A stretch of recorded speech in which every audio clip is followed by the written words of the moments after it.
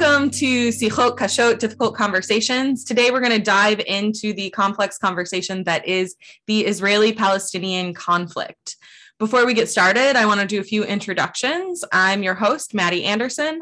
I'm entering my final semester of rabbinical school as of this recording, and I'm excited to be here engaging in a difficult conversation as part of my capstone project. For today's conversation, we're joined by my friend, classmate, and soon-to-be rabbi, Ben Dime.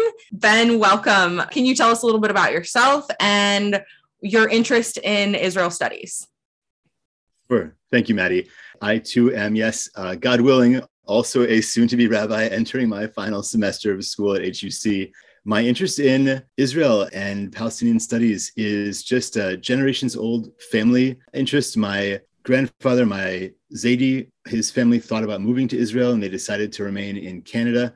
My grandmother was in like Habonim drawer camp, that kind of thing when she was younger. And both my dad's sisters spent significant amount of time in Israel when I was a kid. And so there's just this family interest. And, ever since I went there in 96 on my after high school trip, it's become very real and just really enjoyed taking Hebrew and going several times and spending the first year at HUC there learning and continuing to learn since then. And hopefully, many, many, many years into the future, learning and teaching. Yeah, thank you so much for sharing. I love that family connection. I have to say, I grew up in a household where we talked about Israel and Zionism and gave money to plant trees, which will probably come up a little bit later in our conversation. And, we celebrated Israel. And I remember my mom sharing stories about her mom's joy when Israel became a state, but wasn't really a big part of my family. I don't think it was until rabbinical school that I really started to fall in love with Israel studies. Ben and I have been in a few different fellowships and classes discussing Israel, Zionism, the Israeli-Palestinian conflict, peoplehood, culture, so many different aspects of Israel. Today, we're going to focus on the conflict, but of course, peoplehood, culture, all of that is kind of wrapped up in the conversation. So let's dive in. There's a million different ways that we can approach this conversation. I really struggled to choose which direction to go because there are so many options, but I landed on picking two different sets of texts. So we're going to look at some poetry and then some quotes from an American Jewish journalist. The poetry is from an Israeli poet. And for anybody who wants to study along with us, or particularly if you want to take this conversation into your own spaces and have it with your friends, your community members, your family, you can find the text sheet on my website, rabbimaddie.com, and look at it electronically, print it out, follow along. Or you can just listen. That is also an option. So thank you so much for tuning in. Who is Yehuda Amichai? Yehuda Amichai is one of the most prolific Hebrew poets of the 20th century. His work has been translated into several different languages, including English, which will make our lives a little bit easier today. We won't be diving in from the Hebrew. He was born in Germany in 1924 and moved with his family to Palestine in 1935 before the state of Israel was established, and then he remained in Israel until his death in the year 2000. Let's dive into a little bit of his work. So the first poem we're bringing you is titled Sonnet. Amichai writes, "My father fought their war 4 years or so, and did not hate or love his enemies. Already he was forming me, I know, daily out of his tranquilities. Tranquilities so few which he had gleaned between the bombs and smoke for his son's sake, and put into his ragged knapsack with the leftovers of my mother's hardening cake. He gathered with his eyes the nameless dead, the many dead for my sake, unforsaken, so that I should not die like them in dread, but love them, seeing them as once he saw. He filled his eyes with them, he was mistaken. Like them, I must go out to meet my war." I mean, my first reaction to this is just like how sad it is that generations of people continue to fight. I mean, not the same exact battle, but the same ongoing war. I think this is a sadness that's shared in both Israeli and Palestinian society, this generational trauma. Yeah, trauma is the right word. And one of the things that we learned on one of the trips in Israel is that it's not post-traumatic stress disorder. It's just ongoing trauma. There are those that feel it all the time. And it's there, intergenerationally, like you said. It just goes down from one to the next, which is a tragedy. And yeah. Yeah, it's hard to talk about, but I think I remember when we spoke about trauma, that was when we were visiting Kibbutz Aza, which is on the border of Gaza. And I'm trying to remember, if you look at the map of like how long Israelis have to get to a bomb shelter, I want to say it was under 10 seconds for their community. And one of the stories that will never leave my mind was them saying that one of the first things that little kids learn in their community is how to respond to the sirens to get to the bomb shelter. And like before they learn to walk, they learn to raise their arms up in the air when the sirens go off. So an adult or an older kid can come by and scoop them up and run them into a shelter, which is like, I can't imagine living my life like that. That being said, like they loved their lives. They love their kibbutz. When we were there, they had new members like signing up to move into this community. While there's the sense of fear from living so close to the danger, to the rocket fire, there's also a sense of freedom in their community that they all trust each other and their kids sort of run free. I think there might have even been a wait list. I'm trying to remember exactly what they said about how long it is or what the process is of being able to move in, that there are people that are lining up. Yeah. Yeah. People who live there believe in being there. They believe that they're, I don't want to say living the dream. That's not the right phrase, but that they're doing important work by being there and living their lives there. Yeah. And I think we see this in Amikai's poem, that his father had this dream to change this and like to not be in a war by the time it would be his son's turn to serve.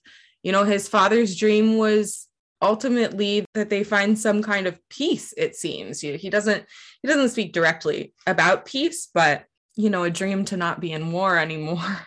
Ultimately, some level of peace would come from that. Well, the line 4 from the bottom, so that I should not die like them in dread, that his father is, I think, fighting so that there is some measure of peace, that his son doesn't have to be in conflict and die in that same way. Exactly like you said. I remember at that kibbutz, one of the most beautiful stories they told, like they shared a lot of the difficult things that they faced, but they also sort of shared their dreams for the future and their memories of the past, which included not having this border between the Gaza Strip and the rest of Israel, where Israelis and Palestinians can cross freely, and like everyone have access to that community and that beach. And they spoke about before the border was there, when they could cross freely, that they would all share the beach, Israeli families and Palestinian families, and picnic next to each other. And, I don't know what the true image of peace was and what it felt like to the Palestinians at that time. But this Israeli community really spoke of hope for a future where they could live with their neighbors and not in fear of each other. God willing, right? Yeah. It's just the last line that I think that it's not just that the author is saying that I must go out to meet my war, but it's sort of ongoing, that this poem could be read by, again, God forbid, but the way that this author sees things as they are and how they might continue, that it could unfortunately be read by somebody in a generation or two, and the I is that future person. I mean, like I said, God forbid that it's open-ended. Unfortunately, I think the author felt like it had to be open-ended because of the situation. Yeah, like how many, in this context, it's fathers and sons, but everyone serves in Israel. How many parents and children can fit this family model of serving and hoping for something better for your children, and then coming to find that your children and your grandchildren are in the same situation? I think that's part of the intergenerational trauma. And we did a little bit of studying communal trauma this week, the way that, I wish I had Betsy's definition, but I don't. So I won't. If you have it, that would be awesome. Let's see if I can pull it up from my notes. Hold on. But go ahead and I'll, if I can. Yeah, if you find it. For Israelis, they pretty much expect that their children will serve in the military, and they spend their entire lives preparing their children to serve in the military, especially when they get to high school and they're like on the cusp, because they serve, the moment they turn 18, they start their service. And I don't know, I can't imagine knowing my whole life that that's where my children were going to end up, and my grandchildren, and potentially we don't know how many generations. And then I think that same trauma is on the Palestinian side of the conflict, right? I think whether you're in a family that is part of a, resistance movement, or you're just simply living in the West Bank or Gaza and trying to exist and survive, knowing that your children and your grandchildren will face the same things that you've faced, and that your parents faced, and that your grandparents faced, is it's a hard thing to swallow. I think for me, it makes it easier to understand why it's so hard to come to peace. Like, that trauma is compounded generation after generation, and it's harder and harder to see a world that is not clouded by that trauma.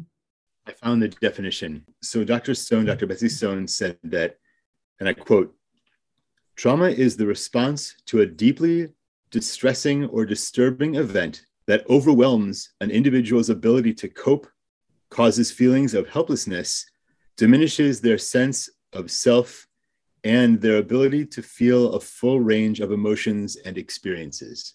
So exactly like what you're talking about. And I think that when trauma like that gets compounded and passed down generation to generation, the feeling of helplessness must only get worse, because the people that originally felt it maybe are still feeling it.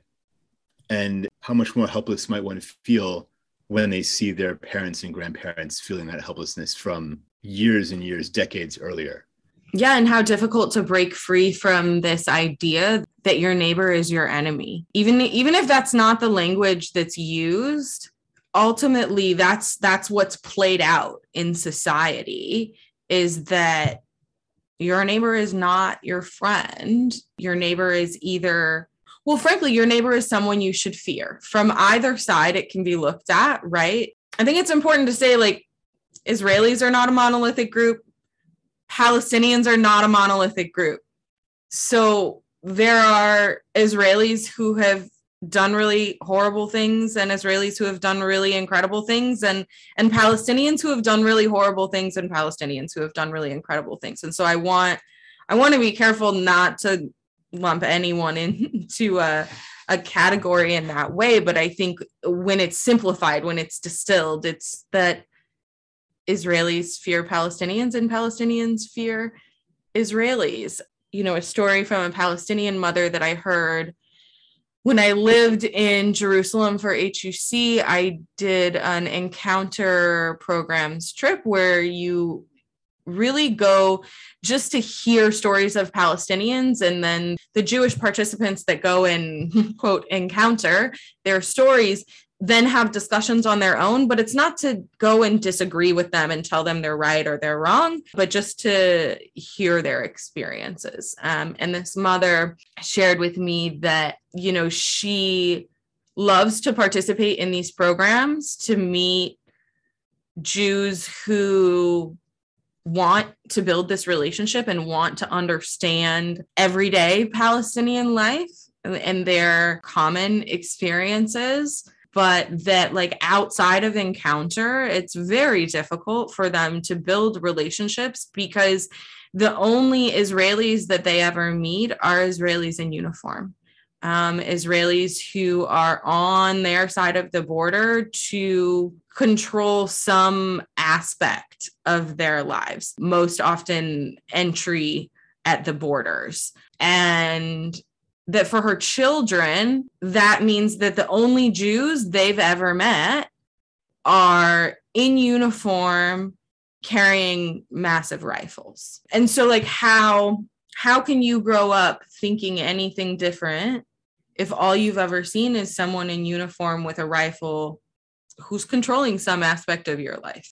On the one hand, it's really simple. And on the other hand, it gets more complicated. Like you said, it's not monolithic. So there are Jewish Israelis and Palestinian Israelis and other types of Israelis. And, there are Palestinians that are, like you said, different groups within people that identify as Palestinians, whether they're Israeli citizens or not, and different religious groups within that group as well. And I don't mean to harp on being sad, but I do think it's kind of sad that there are people that have only ever met an Israeli soldier who is carrying a gun and telling them where they can or can't go, that those are the only Israelis they've ever met. And I think you're right, that that's a significant chunk of the population in the West Bank. Yeah, and I don't think, for the Israelis who do meet Palestinians outside of uniform, it's often not on an equal playing field. Palestinians who are allowed to come in and out of the West Bank are often there to do work that Israelis don't want to do. And that's not always the case, but that changes the dynamic in society as well. It puts a level of hierarchy that makes it difficult to build more human relationships that aren't so clouded by politics. Let's dive into the next poem. Okay, so Jerusalem. On a roof in the old city, laundry hanging in the late afternoon sunlight, the white sheet of a woman who is my enemy, the towel of a man who is my enemy, to wipe off the sweat of his brow. In the sky of the old city, a kite. At the other end of the string, a child. I can't see because of the wall. We have put up many flags. They have put up many flags to make us think that they're happy, to make them think that we're happy.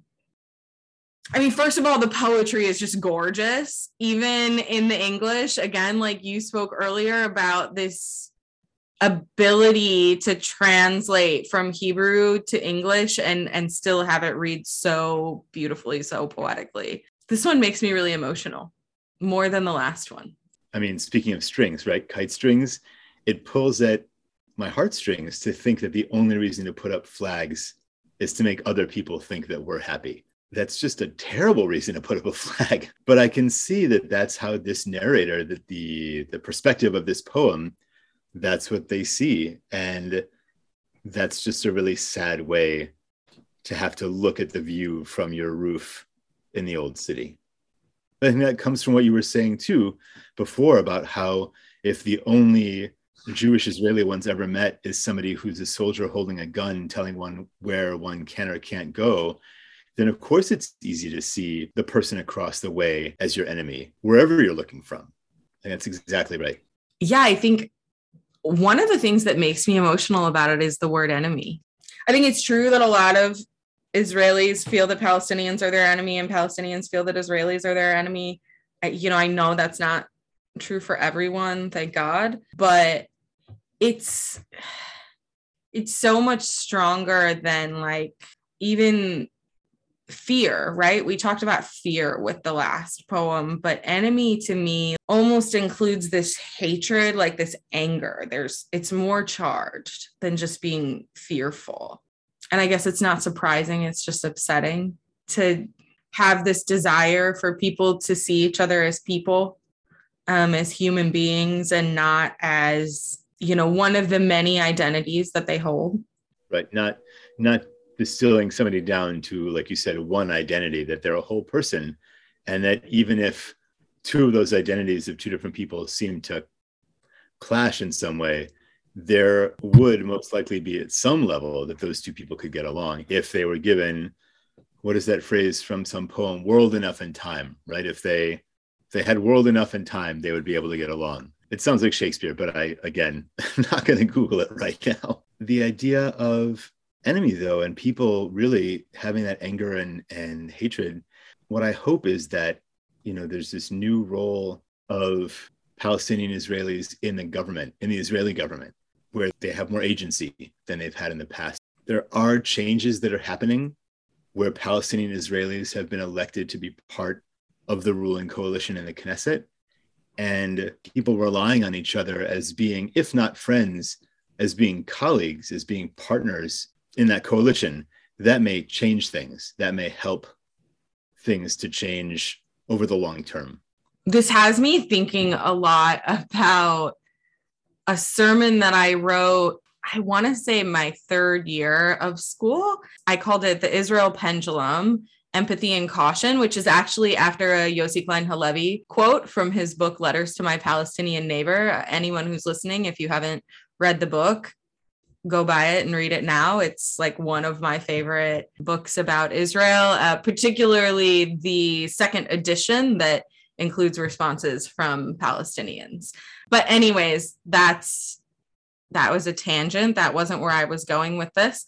One of the stories I shared in that sermon is about, I'm trying to find his name, this Palestinian man who he stabbed an Israeli soldier, and he spent a handful of years in prison after that.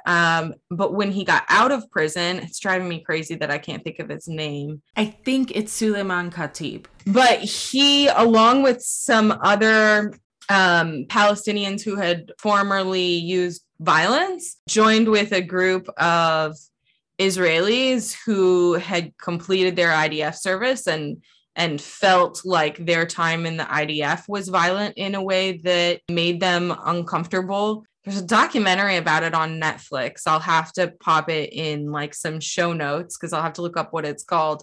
But what's really incredible is that these people came together and shared both like the violent things that they did with each other, the Palestinians and the Israelis, and then they shared their hopes for the future, and they started this movement. Again, I'm wishing I could remember the names of these things, but they started this movement to work towards peace and open conversations between Israelis and Palestinians. So like it's possible, and it is happening in society. But it's exciting to know that it's happening like on a governmental level and not just social organizations, because I think those social organizations aren't necessarily reaching enough of the population to make a significant change. And that's not to say that those small incremental changes they're making in their own lives and in their own communities aren't moving mountains, because they are, but they aren't solving the conflict in terms of giving us a path forward that looks different from where we are now. I want to say, and this could be wrong, something like combatants for peace. Yes. What jumps to mind? Does that sound right? That's it.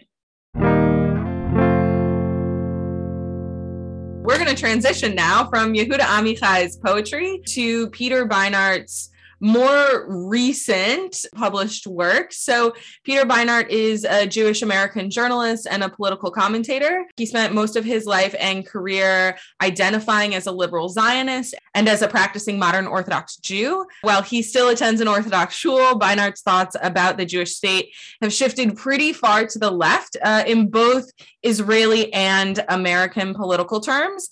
So on the text sheet, we've brought two different articles, or I guess I should say quotes from two different articles.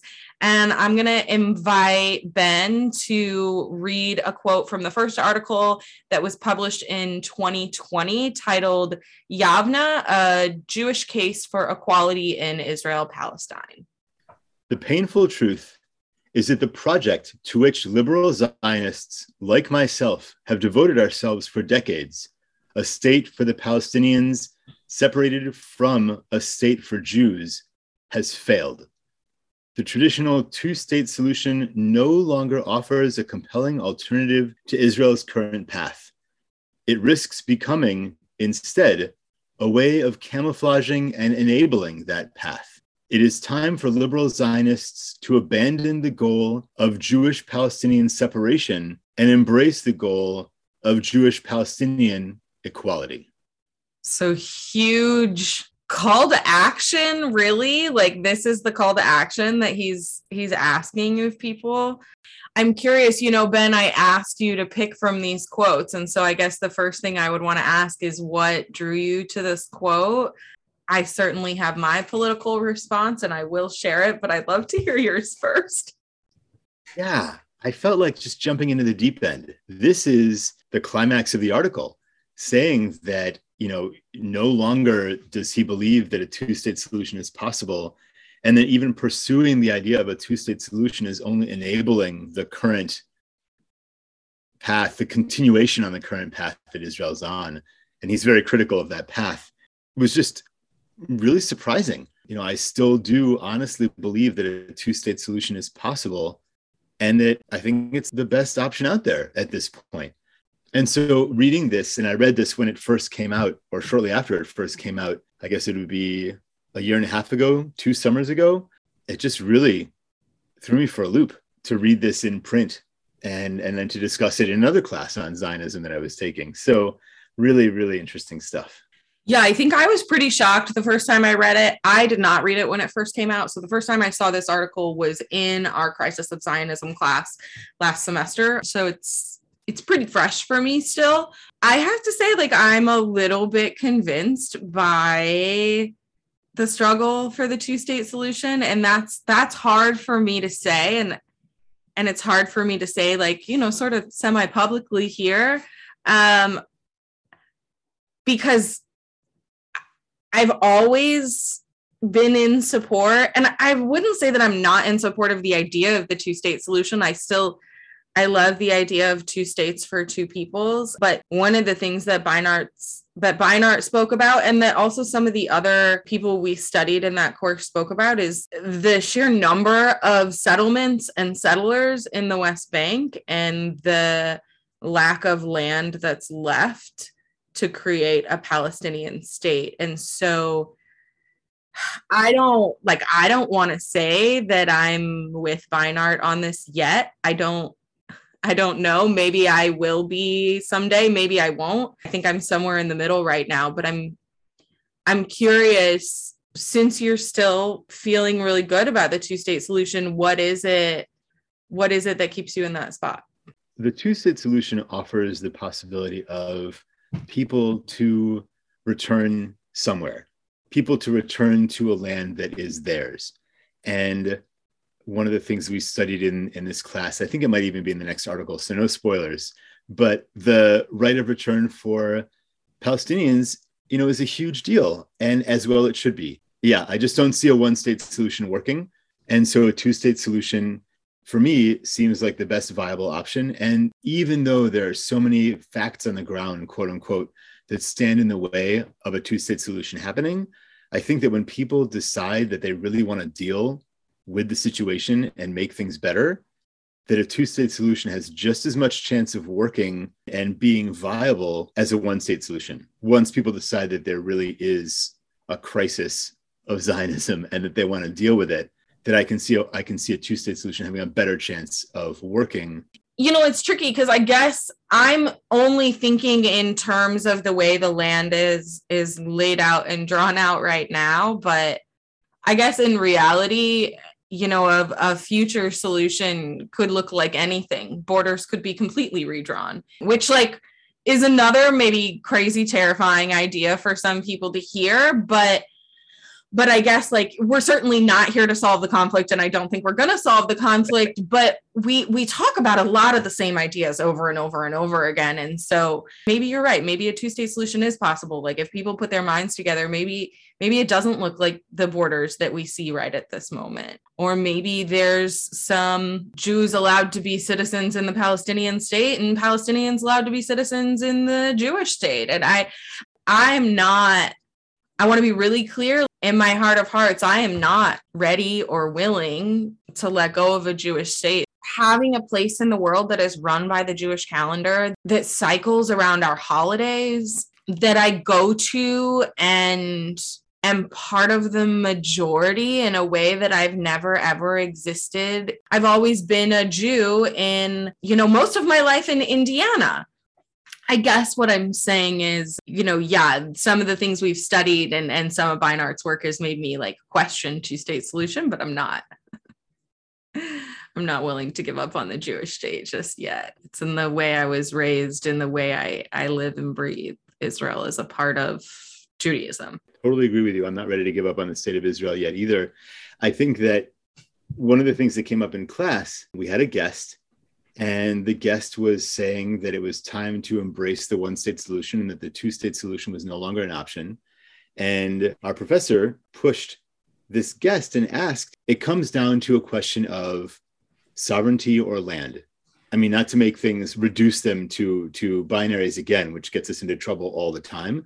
But for the simplicity of this question, if it's between giving up land and maintaining sovereignty, or keeping land, the one state of Israel, and then possibly in the future losing Jewish sovereignty, complete Jewish sovereignty over that land, did this guest feel that it was an easy choice for Jews to make, Israeli Jews or the world Jews? And the question didn't get answered. And so for me, I think that it's an easy answer in that maintaining a homeland for the Jews and maintaining a Jewish state in the land of Israel are three really important things that I don't want to give up on. And so for me, Jewish sovereignty in the land of Israel is big, and I'd be willing to give up land to maintain that. But also I don't live there. So there's a lot of factors. Yeah.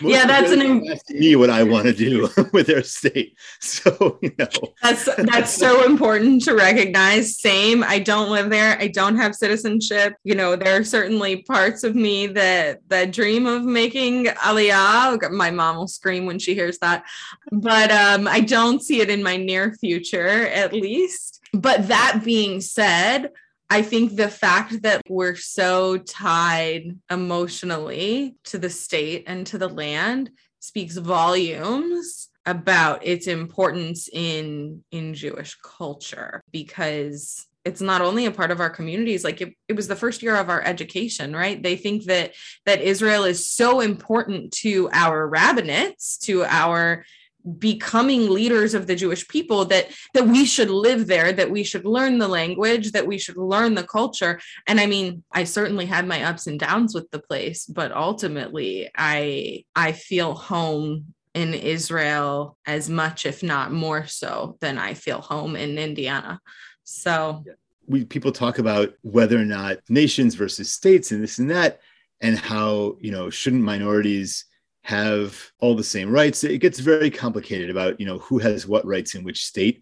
The fact remains that I went to school as a kid and there were Christmas songs, at school assemblies, and there are Christmas songs playing in the stores in all over the place, when you're shopping around the season, and Christmas trees in front of government buildings, like all the things.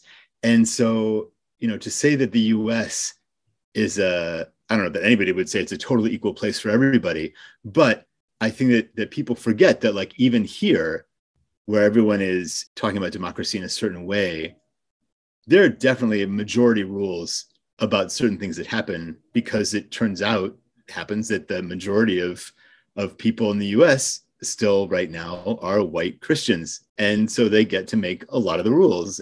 Yeah, I had very similar experiences growing up. My brother and I went to a pretty small school. My graduating high school class was 126 people, I think, pretty small. And we were like one of two Jewish families. So yeah, I sang Christmas music. I was in like a Christmas madrigal once in full costume and a meal and the whole bit. And we usually had some Jewish song mixed in there. I guess I can appreciate that there's that and not nothing.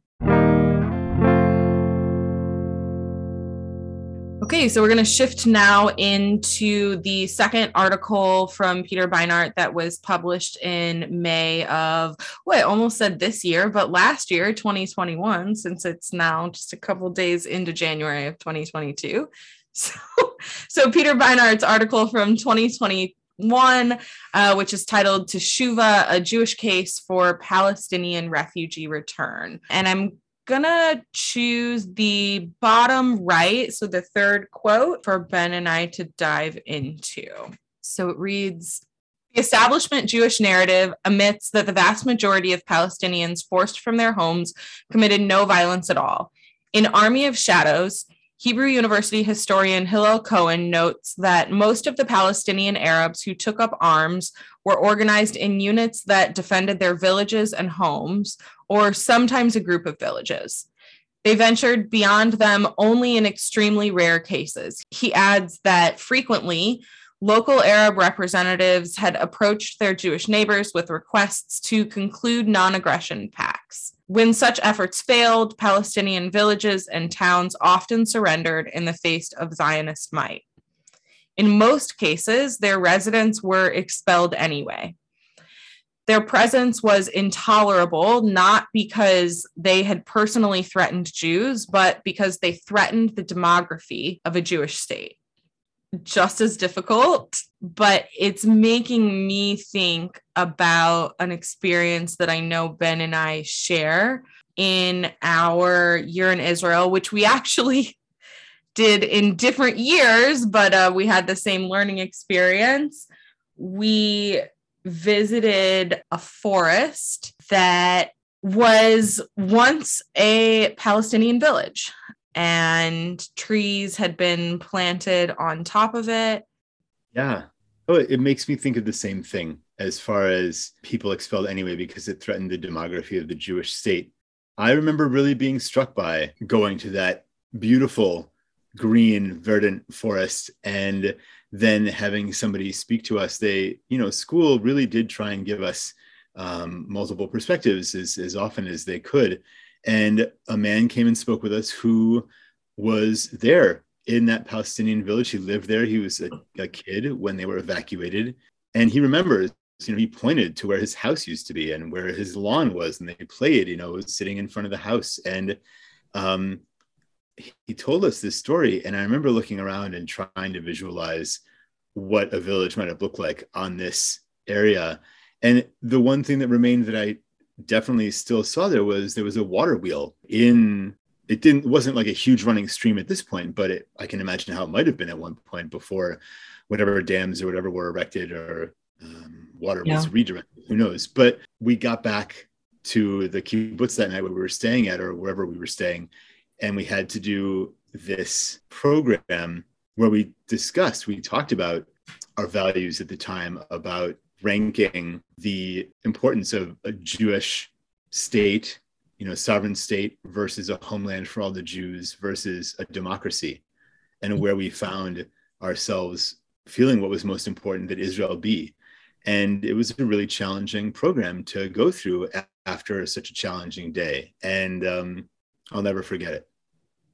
The thing I remember most vividly is when we arrived at the site, we didn't know what it was right away. We had just picked up the Palestinian man who grew up on that land that was once a village.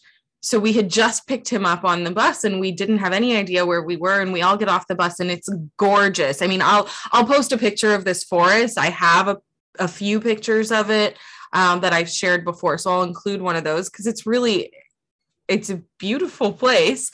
We got off the bus and a lot of people were taking pictures, taking selfies, like, oh, it's so gorgeous, so much fun. And then about 3-4 minutes later, we shifted into, okay, everybody come around and listen. We're going to listen to the story. And I think when we understood the land that we were standing on, so one of the things that we haven't said is that those trees were planted by the JNF. This is a JNF forest. A lot of Americans, and I think diaspora Jews in general, remember a little blue tzedakah box raising money to plant trees in Israel, or doing a campaign on Tu B'Shvat where you plant trees in Israel in memory of someone. And I can remember doing this my whole life, putting coins in the box and also doing like full tree donations in people's memory. But I never knew that those trees in some cases were planted on top of villages to, in a sense, make it impossible for people to come back. And that's been, I think, it was maybe one of the first things that started to put the conflict in a new perspective for me as a first-year rabbinical student. And I've learned so much since that time. And I guess what I can say about it is every new piece of information only complicates the story for me.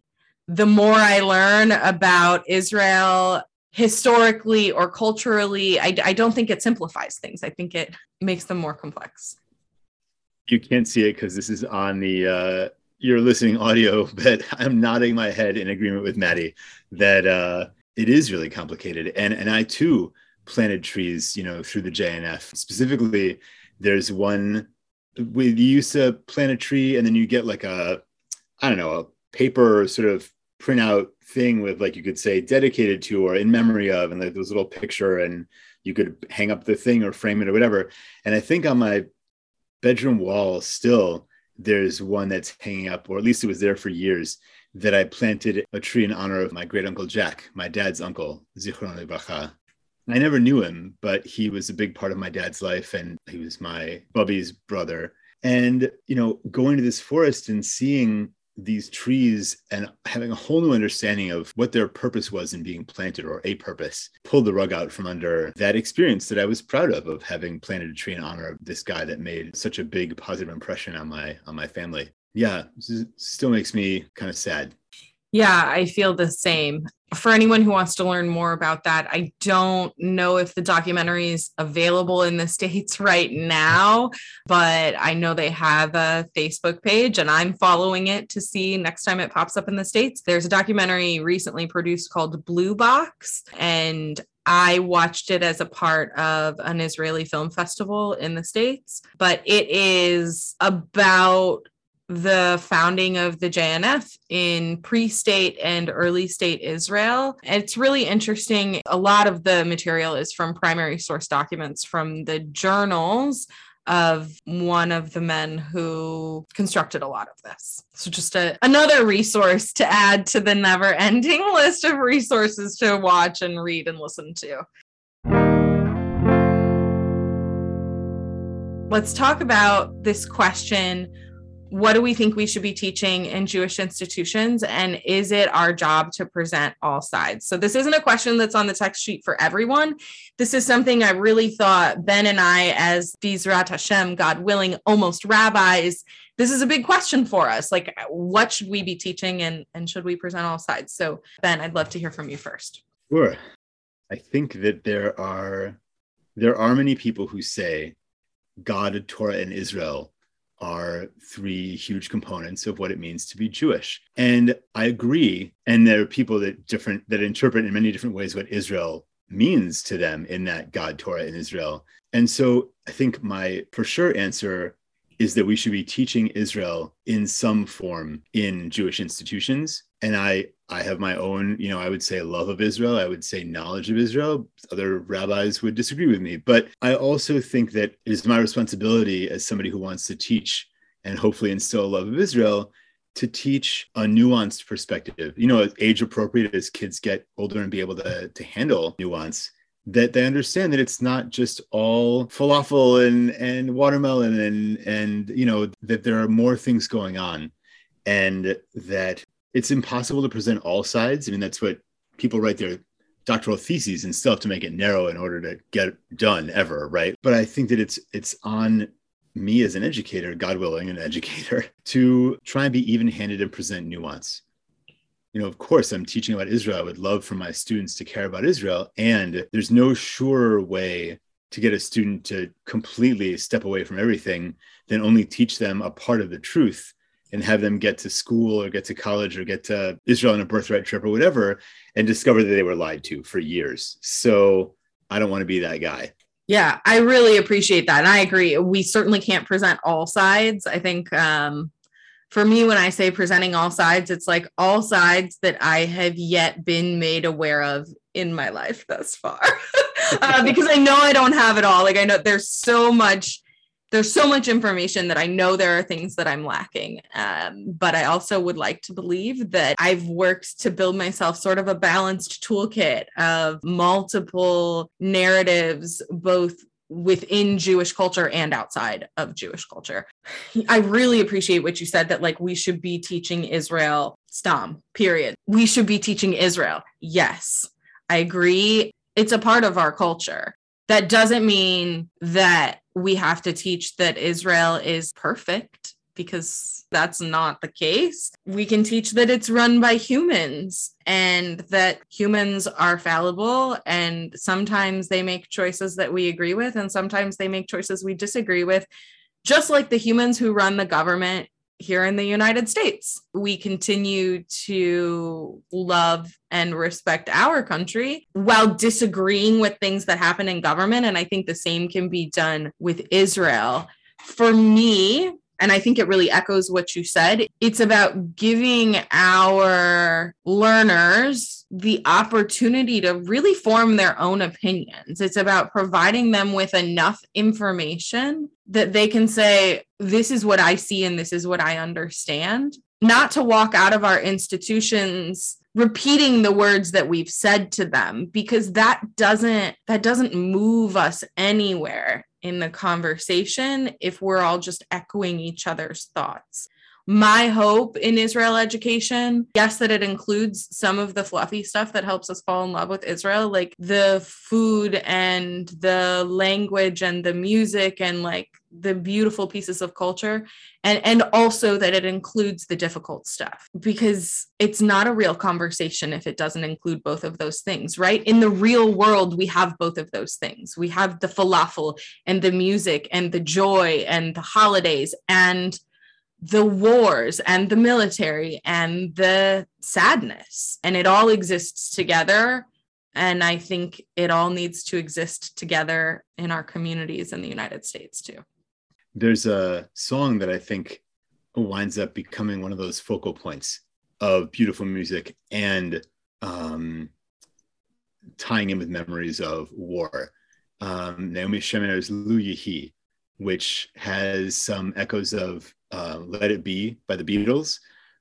It came out apparently right before the Yom Kippur War and became sort of the song of that time period. And I heard it my first time when we were on our year in Israel, when I was on my year in Israel. And I'll send you a link. Maybe it's one of the things you want to put in with your resources to, if you like it. Yeah, please do. But anyway, it's that sense that, the things, with an even-handed view of a culture, any culture, the good stuff and the bad stuff overlap.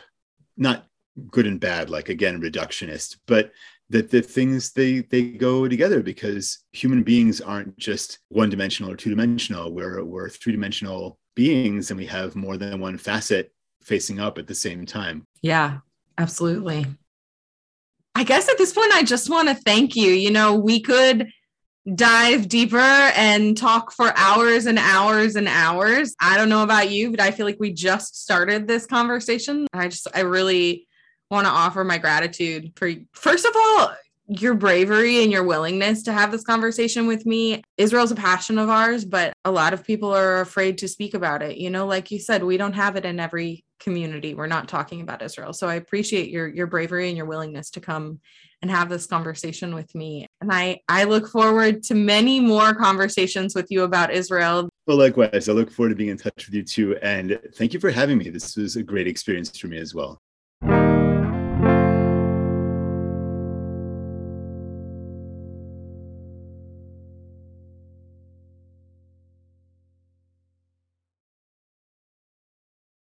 This episode of Sichot Kashot was recorded, produced, and sound engineered by me, Maddie Anderson. I want to thank my thesis advisor, Dean of HUC's historic Cincinnati campus, Rabbi Jonathan Hecht, for putting up with me throughout my creative process and offering your support along the way. And of course to Ben Dime for joining me in this difficult conversation. Lehi Trout!